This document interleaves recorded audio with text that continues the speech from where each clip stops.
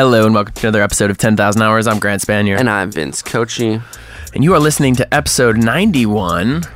The big 9-1. And I'm just picturing it's a sunny summer afternoon and you hear a crack of the bat. Oh my. And the crowd goes, wow. As he's rounding the bases. So we had Mr. Brace Hemmelgarn on the episode, who is the official Twins photographer. And Minnesota Twins, for those of you who don't know, that's our professional baseball team. Yeah. And that's what that clever bit at the top of this intro was. Yeah, alluding to opening day, which was just a few short hours ago. So he's took time out of his busy schedule to meet with us, and it was really supremely interesting.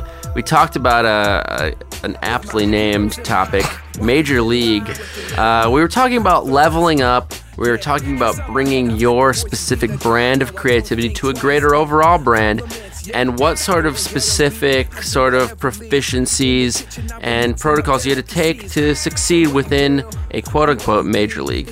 Yeah, it was a really cool opportunity to talk with him. We're from the same hometown, which is a treat, but more importantly, it's his perspective that's super interesting. It's he's one of a literal, I think we talked about this on the episode, a literal like 12 to 20 yeah, exactly. official team photographers in baseball. So by the very nature of it, he has a unique perspective. Definitely. And I mean, he's a photo boy.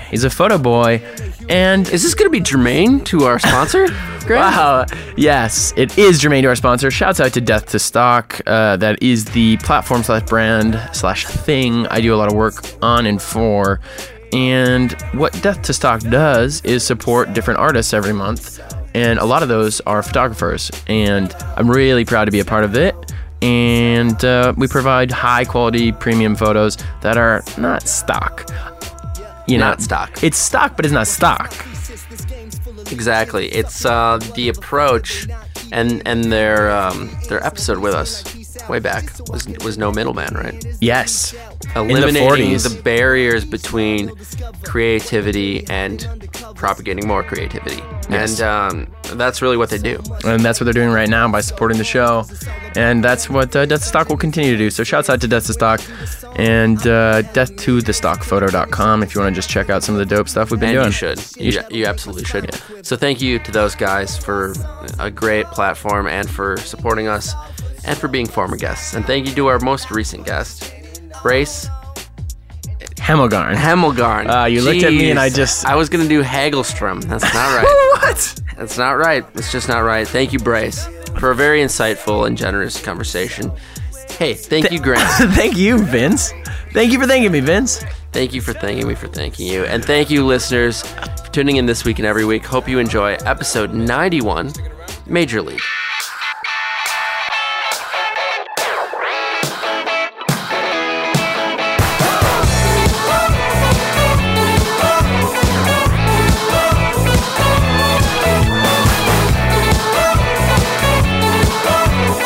Idiots must yell their opinions. Ooh, respect. I'm pretty quiet too. I'm loud as fuck.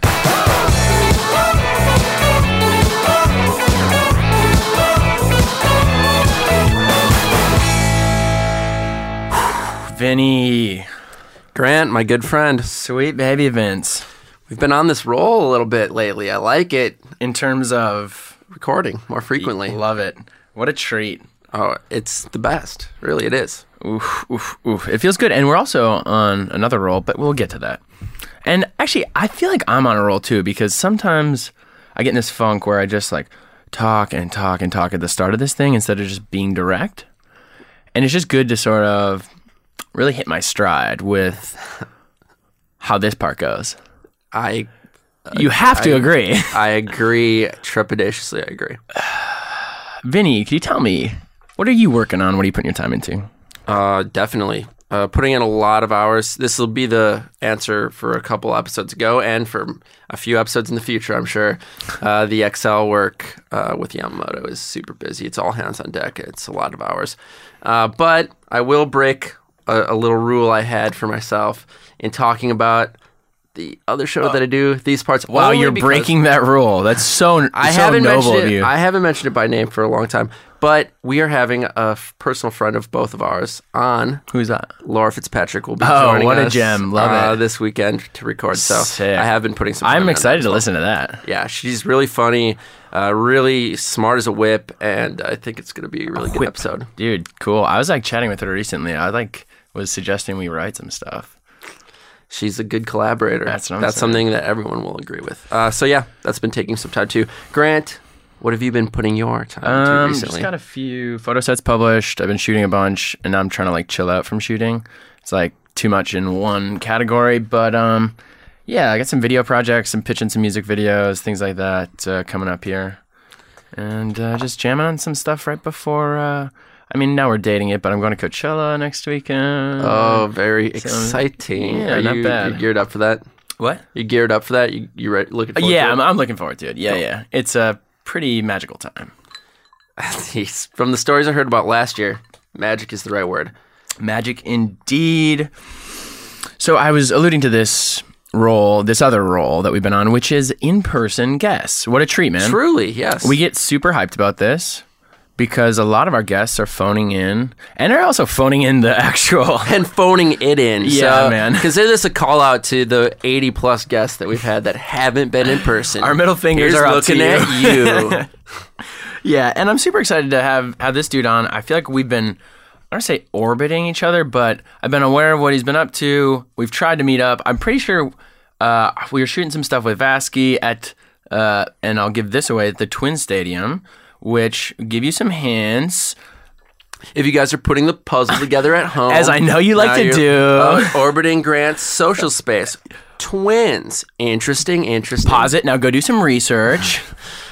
Nah, I'm fucking with you. No, look at this guy. He's just confused. He's like, what kind of show is this? Already a great sport. Yeah.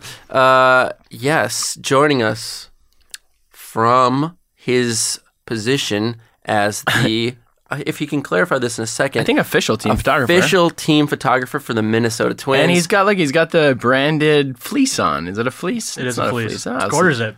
Wow, a quarter zip. Fleece. That's a fine fleece. That is. Look at that, man. Excellent. And a fun fact, we're from the same hometown. Wow. I actually didn't know I think that that's what I meant right when now. I was saying we were orbiting each other. Oh, okay. Makes a lot of sense. Now, this last name I just got for the first time. Brace Hemmelgarn, welcome to the show. Brace Hemmelgarn. Thanks for having me. No, thanks for joining us. You're a very interesting guy. I'm a fan of your work. It's work I get to see on occasion in advertising because so many agencies touch the Twins here in town. I mean, it sounds so funny when you say it like that.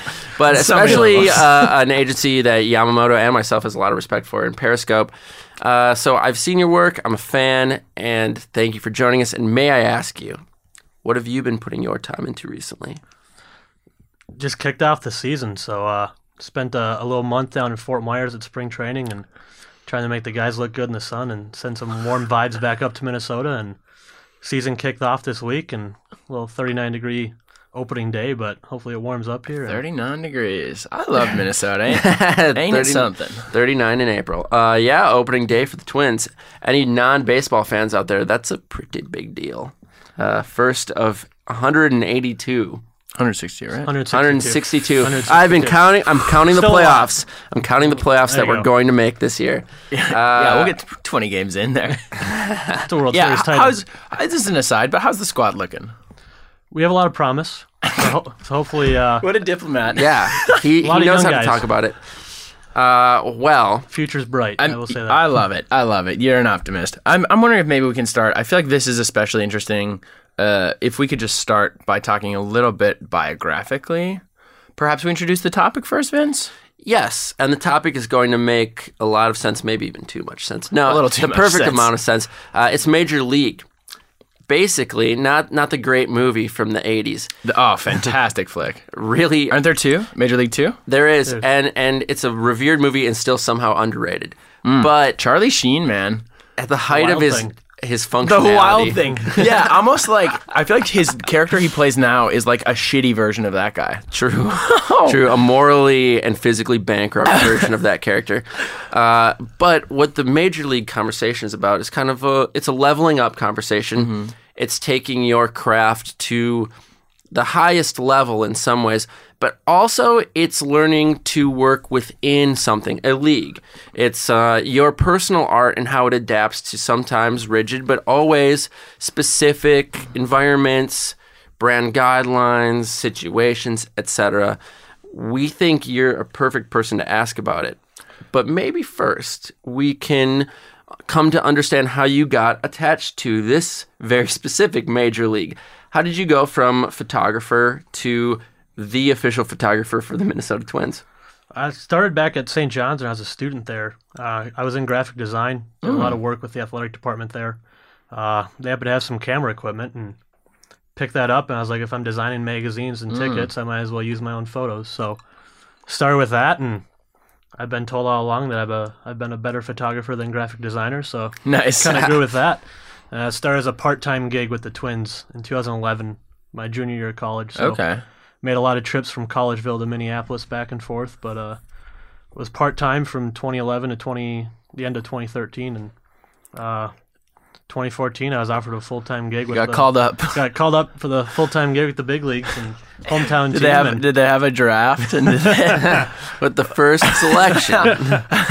I wish. how did you first get engaged with them in terms of like, did you apply for something or did you hit them up I was a freelancer my sophomore year of college, right when as a photographer? As a sports photographer? As a sports photographer. Cool. So you kind of niched out right away. yeah, I've realized I wasn't good enough to play sports beyond college, so I Yeah. wanted to find something else to do.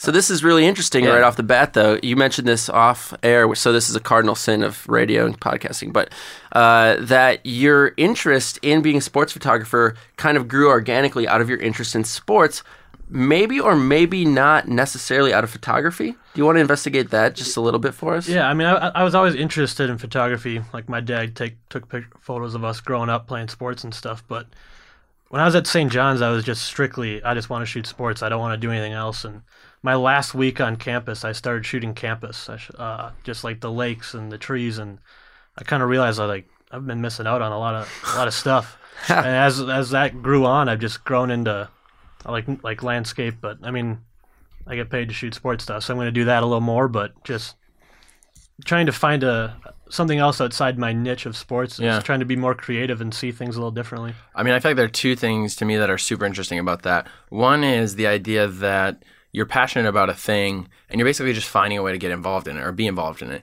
For me with photo stuff even, it's like, oh, I love music, and now it's like I get to use photography just as a way to access like artists or music or whatever, that scene. That's really cool. The other thing is, this is like a longer conversation, but like having a really narrow focus, I feel like that allows you to level up quicker within even the craft and like get to some levels that you wouldn't. I mean, it would be really hard for me, I think, to become a sports photographer versus just because even based on like my body of work, let's call it that, it's just like, when you start there and you really like dig into it, I think that's really awesome. And then of course you can always like shift and adapt and evolve, but having a narrow focus right away is just a cool thing. Yeah, I mean, from day one, my portfolio's been all sports, so it's been growing in that sense since I started. So I'm kind of curious, as someone who is a huge fan of casual fan of sports photography, but not really well versed in the art of it, can you give us a little bit of insight? What makes a good sports photographer against the lens of what makes a good photographer? Obviously, there's going to be things that overlap, but what specifically makes a good sports photographer, in your opinion? I guess for me, it's a background of knowing the game, especially baseball, being around the game, knowing tendencies of players, where they like to hit, what kind of situations are coming. Could there be a double play, or pitchers tend to throw off speed? They're going to be ground balls hit the other side of the field if you want to shoot defense. There's a lot of different things that go into just baseball, but I mean other sports too, with hockey or basketball. You kind of got to know the players or the systems, and the more you shoot, the more you learn the players, and you learn what they like to do during the games or what they tend to do, and you try to plan ahead. I mean, you got to get lucky for big moments to happen in games, but you also got to be good enough to capture them as well. Yeah, that's super interesting. I always am struck by the ability of sports photographers to work in what I'll loosely define as a historical context, being able to capture these very specific moments. I saw an aerial shot of just today on the internet, which is very apropos, of Muhammad Ali knocking out his opponent, and the overhead shot was amazing. The symmetry between Ali with the signature extended hands and the opponent sprawled out on his back. But those very historic sports moments can only be brought to life through a photographer with intuition. So through that, I really am fascinated by how you hone, and it sounds like from your perspective, it's simply like familiarizing yourself with the situations, knowing the statistical probabilities, and it's a lot more mathematical than I would have anticipated. Yeah, I mean, I was thinking the same thing right away, but now that I'm thinking about it more, it makes sense. We both kind of like looked at each other when you said that, like, oh yeah, it might be a ground ball on the far side. You're gonna want to, and it's like, oh wow, he's really thinking it through. But I'm thinking about even when I was on tour with Gallant on the last thing, it was like by night like 8, I knew he was gonna hit the ground during Bourbon, like, and so I'm positioning myself to catch him like going crazy. It's the same thing. Step one is, are you good with your camera, with the actual craft? And then step 2 is like now with the environment, within the environment, and like learning about that and finding the rhythm within that. Yeah, it's a little different than, when I do portraits of the guys, it's like, if I mess something up or if I need to do something different, I can reshoot it. You're shooting sports, if you miss a home run swing or something, it's not going to happen again. You're screwed, I guess. So you got to be on your toes at all times, and hopefully you don't. There is that level of... It's like a game within the game. Yeah, there's a stakes to it. Does that put a lot of pressure on you? Do you feel pressure during like a game? Do you feel like you're under constant threat of missing something, or what does that mental process look like for you? I try to make sure I get everything, but it's sports. You're bound to miss something. You might be walking. Do you shoot every game? Pretty much every home game. Okay. And a few games on the road. So yeah, that's about. And with spring training, probably about 95 games a year, 100 games a year. Oof. So. And you're shooting the same guys over and over, so you gotta change stuff up at times and different angles. But you're bound to miss stuff, and you just don't let it affect you. And you just keep shooting. You just hope you capture something. If you miss the home run swing, you can maybe still get him run around the bases, or maybe he's going to celebrate a little better. But at the same time, you have no idea. Huh. I'm kind of curious, just like schedule wise, logistically, like what does the job look like? Is it not? It's not a 9 to 5, obviously. No, in the off season. In the off season, it kind of is, but during the regular season, it's. I'm in the office at 9 a.m. editing, trying to get. That's a lot of people don't realize is that if you shoot a game, you have more editing after that, and people just think you take pictures and you're done. But if you shoot a game, that could not be less true. Yeah. In 2016, I'm back in the office at 9 a.m. editing until 4:35, and then on the field for some batting practice, and then the game starts and. Game gets done at 10:30, 11. You save some photos for social media, and you're back in the office the next day. So if you're on a homestand, how quickly can you turn those photos around, though? Let's say if they want to run like something in the paper the next day, is there any chance that you can get from the night's game like photos? Do you edit on site, or do you come in really early and do it? I edit on site a lot, and I have a wireless transmitter now too. So if I'm on the field and something big happens, I can send it to my phone, which I can then edit with. And throw it up on Instagram or something quick and send it to our social media department. So it's just the effect of having photos up instantly in baseball is like a big thing. If someone hits a home run, you throw it up on Instagram within 10 minutes, it's bound to get more attention than it would a couple hours later. Totally. That's interesting. Man, we probably shouldn't go down this rabbit hole, but I am super curious about just like process / even some things like file naming, just because at that we don't have to. The sheer volume though of the pictures you take. Yeah, it's that like really, must be that's interesting to me. Are you a Lightroom guy? I'm a Lightroom. I use Photo Mechanic and Lightroom. Okay, cool. How many pictures a night would you say that you take in the rawest sense? / how many do you actually like output? I may be shooting anywhere from 1,000 to 2,000 a night, depending on the game. If there's a day game, I might tend to shoot more if the jersey looking nice, but. I maybe end up keeping anywhere between 500 to 1,000 a game. Oh my god! Plus, you got to tag and archive every photo, and so that way it's searchable down the road. That's prolific. And see, this is something that's really a product of being in a major league. That Yeah. sounds excruciatingly daunting to me. Like unimaginably just dense. But that's just the nature of what you have to do. You need to be not only intuitive with which photos you take, but also so ready just to keep taking photos, snapping all the time to make sure that you have a body of work that's fitting of what they require. Man, super interesting. I'm just realizing how many parallels there are between like being on a tour / just concert stuff. It's so similar. It's just like, I mean, conceptually. Yeah. Yeah. A part of the being in a major league that I thought was really interesting, major league in quotes always, just assume air quotes around that every time. Yeah. Being attached to the Twins, which has such a strong and prolific brand like any major sports team would, what sort of parameters do you have to work within? Do they set any barriers? Are there sort of brand guidelines, certain ways they want their players portrayed that they relate to you? Or do you have a lot of freedom in that? I guess I have a lot of freedom from a design standpoint. We get the style guide and such from Periscope every year to follow, but as a photographer, I just go and shoot, and they use whatever. I mean, I could be more creative, and if people don't tell me what to do, and I can just think on my own. And I mean, daytime shots tend to get used a lot more, but you just gotta. I'm on my own kind of out there, and a little free fun. You try to show the guys in a positive manner.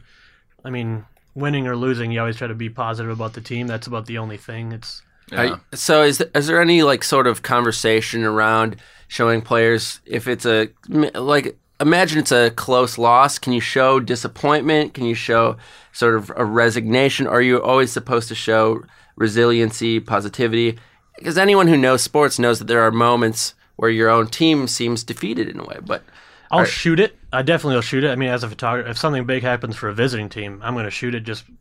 I'm a historian in a sense, I like to think. So I'm going to shoot it, but might not necessarily use it. If we lose a close game or whatever, I'm probably not going to promote it. But I'm going to keep it from my archive and maybe have it as a portfolio shot down the road. Interesting. Yeah. So are you thinking about a game conceptually as like a narrative? Yeah, you're trying to tell a story, Yeah. especially throughout the game. A big play happens, or you're telling a story through photos. I mean, it's a lot easier for me than using words. I tell it through pictures. Cool. Super cool. yeah, really interesting. I am kind of curious. I think I have two questions, but I am curious about, we talked about narrowing your focus and focusing on sports and building a niche there, but do you feel like, or do you think about like a niche within that niche, as in like your style of sports photography? Do you aim to be knowable in that way? I guess so. I'm still young, so I'm still trying to learn from other people, other teams, and whenever I travel with others. Do you talk to the photographers on the other teams? Yeah, I mean, when I travel or I go to All-Star games, I'll try to. I mean, I'm only 26. I feel like everyone that I work with is a little bit older, and they've been around the game a lot more, and I try to pick their brain and learn from them, and hopefully this continues to grow and I can establish something. But at the same time, I'm still learning every day. And I hopefully will be for a while. That's a super interesting line of questioning. I have two questions that come from that question. Wow. First, not to put you on the spot at all, and if you don't have a good answer, that's totally fine. Do you have any photographers or sports photographers specifically that you look to for inspiration? I guess I don't know necessarily off the top of my head. I know the Dodgers guy, John Su is his name. He's a very big deal, and maybe not in sports photography, but also just in the small baseball market. He's a guy I kind of follow, or I originally started following and see how he shot the Dodgers and made them look. And you kind of, like I said earlier, you learn from other people and you take ideas from them. People take ideas from you, and you kind of just try to grow your brand, and you kind of take from, like, build your own piece of the puzzle, I guess. 100%. And by the way, great answer. Put you on the spot, and you had one. It's interesting. I mean, you just start to see all the parallels. I mean, we both have writers we love. We both have designers, whatever. It's just like, it makes sense. Of course, there are like influences within it. How would you describe your own, if you had maybe one or two sentences to describe your own personal take on sports photography?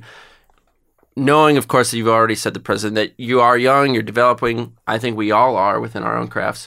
What is your personal approach to sports photography? in a little pitch. Just trying to be Oh, a pitch. That was so clever, Vince. I actually didn't realize that one. accept it. Okay. I guess just with the repetitiveness of baseball, just trying to show up every day and like be creative and not shoot baseball the same way every day. And This is interesting. I swear to you, as I'm Oh, this is a visual cue. This is a visual cue that our audio show is famous for. Yo, we're so good at it. I would say 2 to 3 times a show, do something visually that they can't possibly see. Our listeners cannot relate to in any way. And then actually, it would be fun if we just didn't acknowledge it and like didn't describe it from here. But I will say, so I was writing in my notebook and I wrote down, as you were saying that, what keeps you interested. And I mean, that is like, because I even think about like shooting a concert or something. What kept me interested when I went on tour with those guys was like, was just like learning about the thing, like learning about shooting you see the same concerts. show every night. Yeah. So it's like a little bit like what I really loved was I did this like double portrait series of him, where it's like multiple versions of him that I photoed. So it's just like I had like a little project within the project that kept me really hyped. yeah, I mean that's with baseball. You're trying to find different angles every day with sun, or I mean that's the cool thing with being outside. You get storms and clouds change colors, and it's Man, different. and what a fucking visual environment, Yeah, a baseball game. Baseball. Then in Target Field, you got the Minneapolis skyline. I mean, it's It's a beautiful stadium, too. Yeah. As someone who's only sort of he's also a Brewers fan, but kind of a tertiary fan of baseball, I love going to games at Target Field just because it's such a beautifully crafted stadium. And that's the cool thing about traveling to other parks, too. You get to see, like Pittsburgh has the whole skyline, the river, bridges. I mean, but then also when you're there, you get to see, you shoot differently, too, because it's a cool thing. It's not like basketball or football where everything's the same almost. In baseball, every field is different. Yeah, they are super unique. That is true. Like, the photo spots are in a different spot at every field. They're not like no field is the same in terms of what location the photo well's in. That's kind of fun. That'll keep you engaged. Do you have a favorite away stadium to shoot in? I like Pittsburgh a lot. Mainly just the ballpark was visually appeasing. Other than that, I mean... Have you met the Dodgers guy, by the way? I have not. He was here for the All-Star game in 2014, but I was way too busy running around. Yeah. He showed up. The game was here. That's kind of... Okay. Yeah, so I had... You're the home photographer. That's kind of a big deal, I bet, right? You're like a little bit of pressure. It was fun. And that was my first full-time year, so that was a little... Wow, talk about going right into the fire. Yeah. I think I was 24, and you got people trying to come up to you. You grow really fast. Yeah. It was a very good learning experience. So that is actually, we could take credit for it, but we ought not to because we didn't engineer it this way. But a great segue into a question I was really hoping to ask. As someone who is still so young in such a high station with so few, I mean, Major League Baseball official photographer, there is maybe a little over... There's 32, it's between probably. 30 and 40. Yeah, there's 30 teams, and 30, okay. I'd probably say maybe 15 of the teams have full-time photographers. Oh, wow. There's still a handful of teams that do contract work and just hire photographers on a daily basis. So I imagine as someone who went from an interest in photography to one of a couple dozen at most people in your exact position in the country, what sort of growing up or major leaguing did you have to do as a professional to make the transition? I guess the biggest thing for me, being a Minnesotan and a big baseball fan, is quit being a fan. Ooh, like interesting. When you're shooting the game and a big moment happens, like you got to be ready to.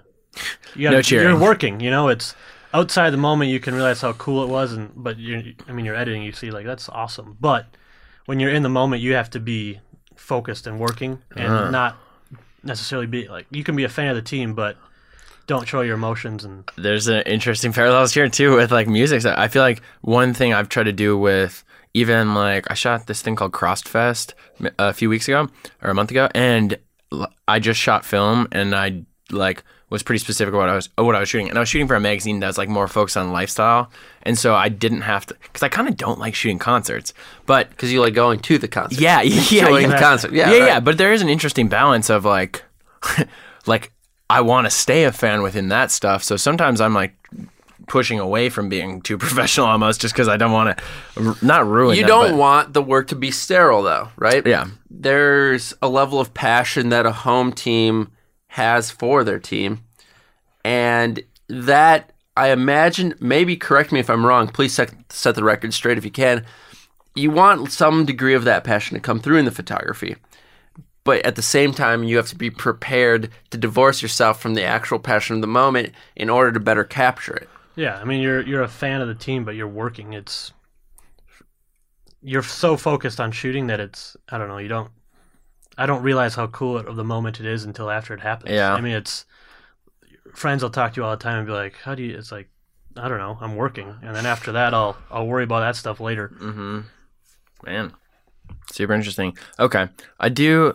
As we're thinking about that, and you're like in the major leagues, you're at the thing, whether that's the concert or the game, whatever, you're interacting with a lot of people who like this, they're there because they're playing the game or they're singing or whatever. I'd be curious to hear a little bit about how that dynamic has gone for you in terms of dealing with players who are kind of like don't give a shit about your art, right? I mean, not that but it's like, they're not there to like be well photographed for you. Not to say that they're hopelessly aloof or anything, or like look down on photographers. They're just not there to care about the photography. Yeah, and they also like you don't want to be in the way. Right, they're doing their own job. Yeah, and you're just working you're too. documenting them doing their job. Yeah, and you're trying to make them look good. But I mean, it's a lot of that is establishing a reputation with them. Yeah, I mean that you're trying to photograph them in a positive light. You're trying to establish their brand and the Twins brand. And this is I just had my 6th home opener yesterday. So wow.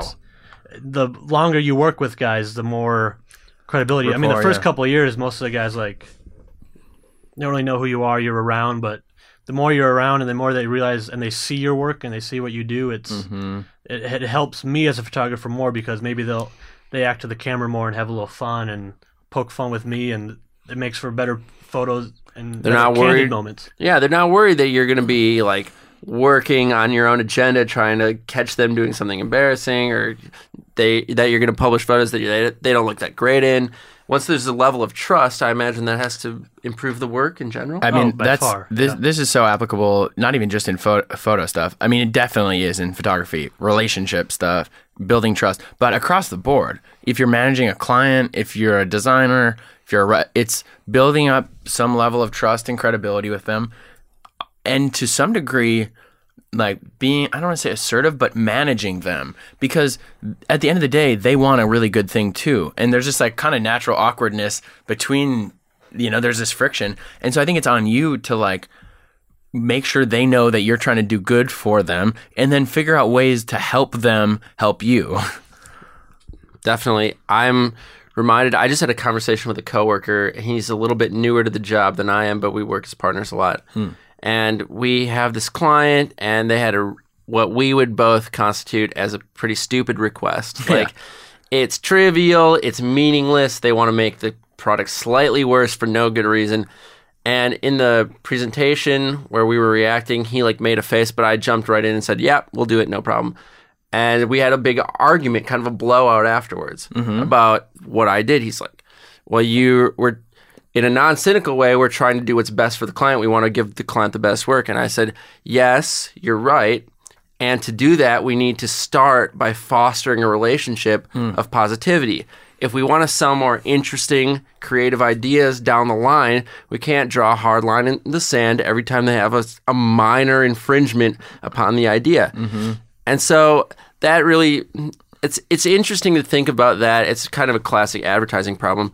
But in more artistic pursuits like photography, do you ever have to do something where you're like, I know that they'll like it, despite the fact that I would maybe do it a little bit differently? Or do you have like the sphere of creative influence that you can kind of do whatever you want, whenever you want? I mean, there's a handful of times where I need to go shoot something and they want something specific, but I guess I'd say 95% of the time with the Twins, I'm on my own creative agenda. I'll get an email or a phone call, "Hey, I need you to shoot this," and I'm just on my own creative wheel and shoot however I want. And I guess very rarely they come back to say they want something different. I mean, I feel like I'm better when people don't tell me how to shoot it; they just tell me what to shoot, and I can let the creativity flow in my head.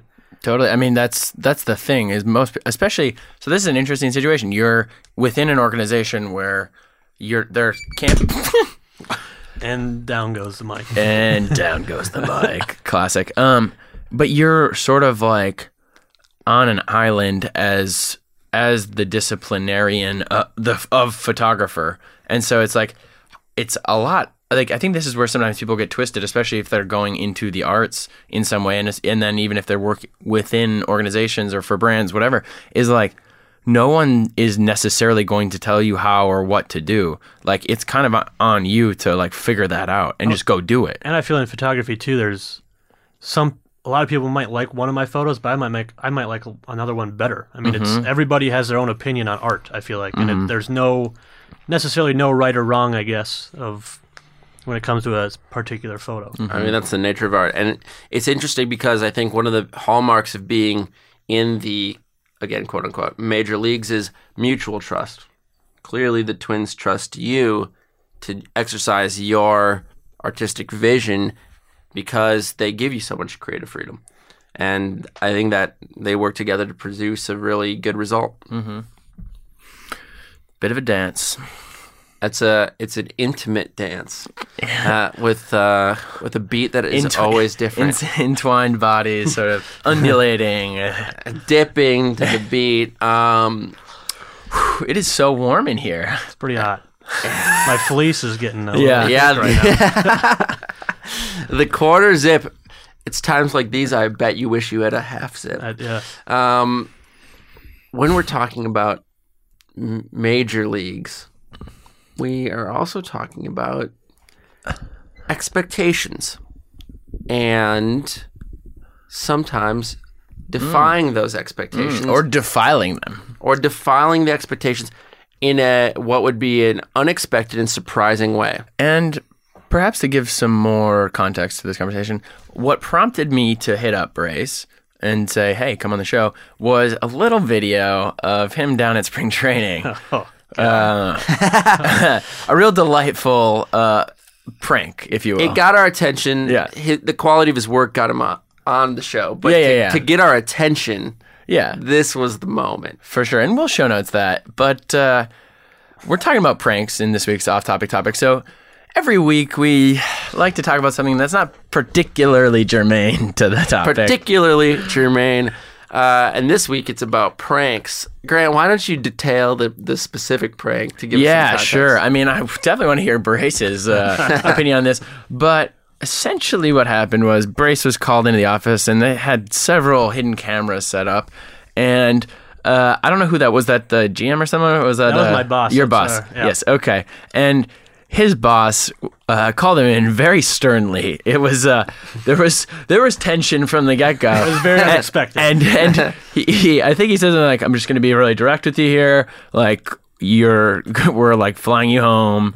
I don't know who the other. He mentioned someone else. I don't know what happened, but X person had an issue with what you're doing. You're becoming a distraction. He brought our GM into it, saying that they didn't like what I was doing. Yep.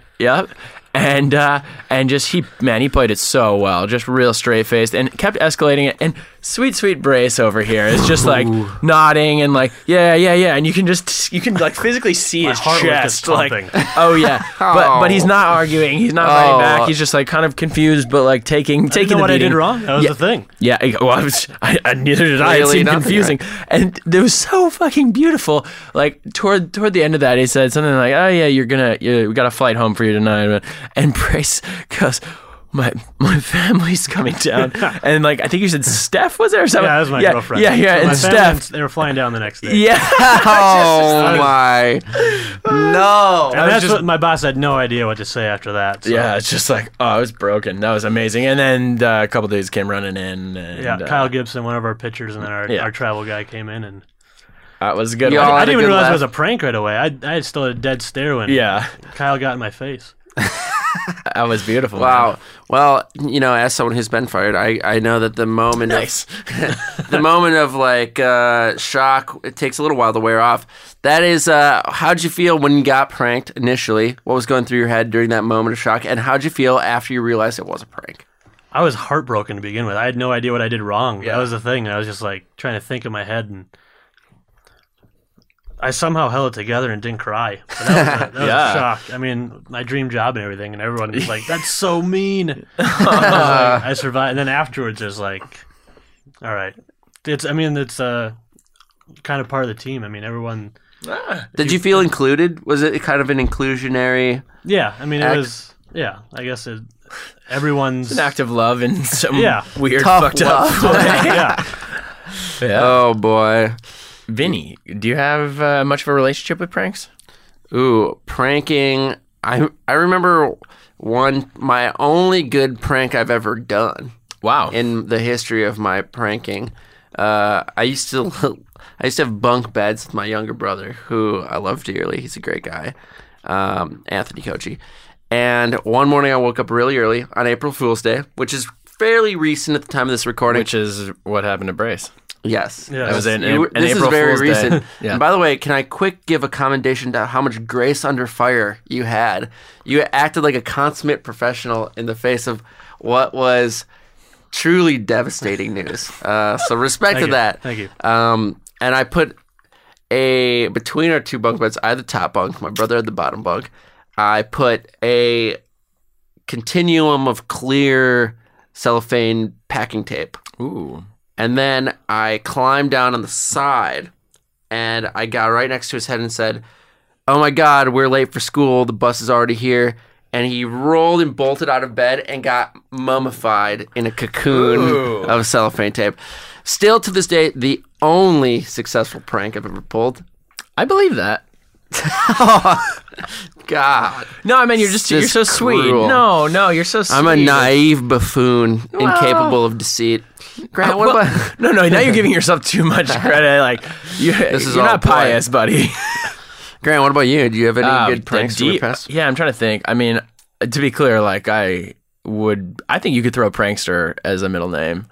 You're a bit of a Loki character in Norse mythology. Sure. The troublemaker. I think I was class clown voted in high school. I'm trying to think of, probably one of the more recent ones was roommate. So as maybe you saw, Brace, and Vince, as you're aware, we do a lot of DJing here. There's a disco ball in the living room. Among those mood modifiers, we have a fog machine. And my roommate Corey came back from a business trip recently.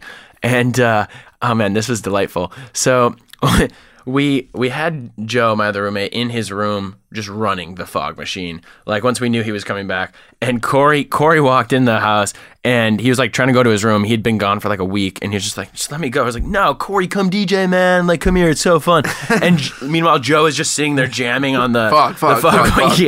Yeah. So we had him filling it up, and then Joe's in there, Corey's DJing, and finally he's like, all right, like, I'm gonna go to my room, like, fucking leave me alone, guys. And he walks over to the door, and like, oh yeah, I'd put a towel in front of it, and to stop, because the fog was seeping out while he was in there. And he's like, why is there a towel in front of my door? And I was like, oh, I think one of the other roommates was smoking in your room or something. And he's like, what? Like, that's so weird. And he opens the door and just gets demolished. Wall of fog. Yeah. And like, for like a quarter of a second, he thought it was like smoke related. He was just like, oh my God. And then it was just like hit him. But it was a really beautiful moment. Those are the best pranks. No one's hurt. People are surprised, confused. I feel like Joe might have some like lung issues though, like later on down the line. This is the sacrifices you make for a good prank. That's totally normal. Yeah. Brace, have you ever been on the giving end of a prank? I've been told by a variety of coworkers in my office that was greatly deserved on my end. Uh-oh. I tend not to take too many things seriously. Respect. So I tend to have fun with a lot of people. So just have fun, baby. I've never gotten anybody that bad, though, so that was very good on their part to get me back pretty dang good. I gotta be honest, I was tempted to, like, but it would get complicated, but just have this whole podcast be a prank on you. A follow-up prank. And looking over at the computer, yes, we're not recording. We have not recorded. This is, these mics are made of chocolate. No, this is not a prank. In fact, it's been a very... The show's sort of an elaborate prank, I feel like. The show is a prank on anyone who listens to it. Yeah, there we go. No, please keep listening. But in a completely sincere sense, we really appreciate that you've taken the time to join us. This has been a fun, illuminating conversation. I think one of the big drivers at the beginning of season 3 for us was having people on that weren't from the most expected spheres of creativity and media. So your classic advertising types. Yeah. And having more people who were specialists and kind of had a unique view on their art form. And I think that's definitely something that you've brought to this conversation. So thanks for that. But we do have couple of questions. A pair? A double? Twins. No, wait. Oh, wait. They would be the same then, technically, yeah, right? It's fraternal twins. But different. Yeah, they're fraternal twins. Of questions for you. The first question, pretty simple. How can our listeners support you, Brace? Ooh. I mean, that's tough. I would pitch a follow on the Instagram. Yeah. You're a photographer. You post I guess some really lovely Instagram is photos on probably Instagram. my driving force. Instagram and Twitter I like to be very active on. Ooh. Now, how can they find you? That would be Brace Hemmelgarn, my name. It's a tough name to spell, though. We'll A lot of show people notes call that. me Bruce, Bryce. Bruce. Bruce and Bryce. Nah, those aren't right. Brace with an A. It is sort of a unique name. I don't know many people named Brace. I know one person. Is it That's him. Oh, you wow. go. It's this guy. What a jokester, Vin. Yeah. Keep him coming. I'm the true prankster. Instagram, Twitter, and I checked out your portfolio today, if I can talk. Yeah. And lots of really great stuff on there. Thank you. You leveled that up quick. Good to great. It's good stuff that's also great. There's good stuff. There's great stuff. There's okay stuff. So bit of definitely everything. check that A out. real spectrum. Big variety. Yeah. That'll be in the show notes. The second question we have for you. If you would like our listeners to take one thing away from your time on the show, what would you want that to be? Ooh, that's a deep question. That's a big one. Yeah. I told you in the pre-roll that we didn't have to be profound or prophetic, but... We lied. It was a prank. I gotcha. Ha ha ha. I don't know if it necessarily answers it, but just finding something that you love to do. I mean, that's the biggest thing for me. I didn't even know I loved photography until I kept shooting for a few years, and now it's like I bring a camera everywhere I go. I mean, having my iPhone on me is just like a second tool. Mm-hmm. I mean, you can be creative whether it's sports or not, and just you see something, shoot it, and it's art in a sense. Mm-hmm. I mean, that's me. Find something that you love and follow it. As corny as that sounds. No, I it's guess. super on It's not point, corny though. at I mean, all. I think it's like, we talked about even finding sports and then using photography to interface with it.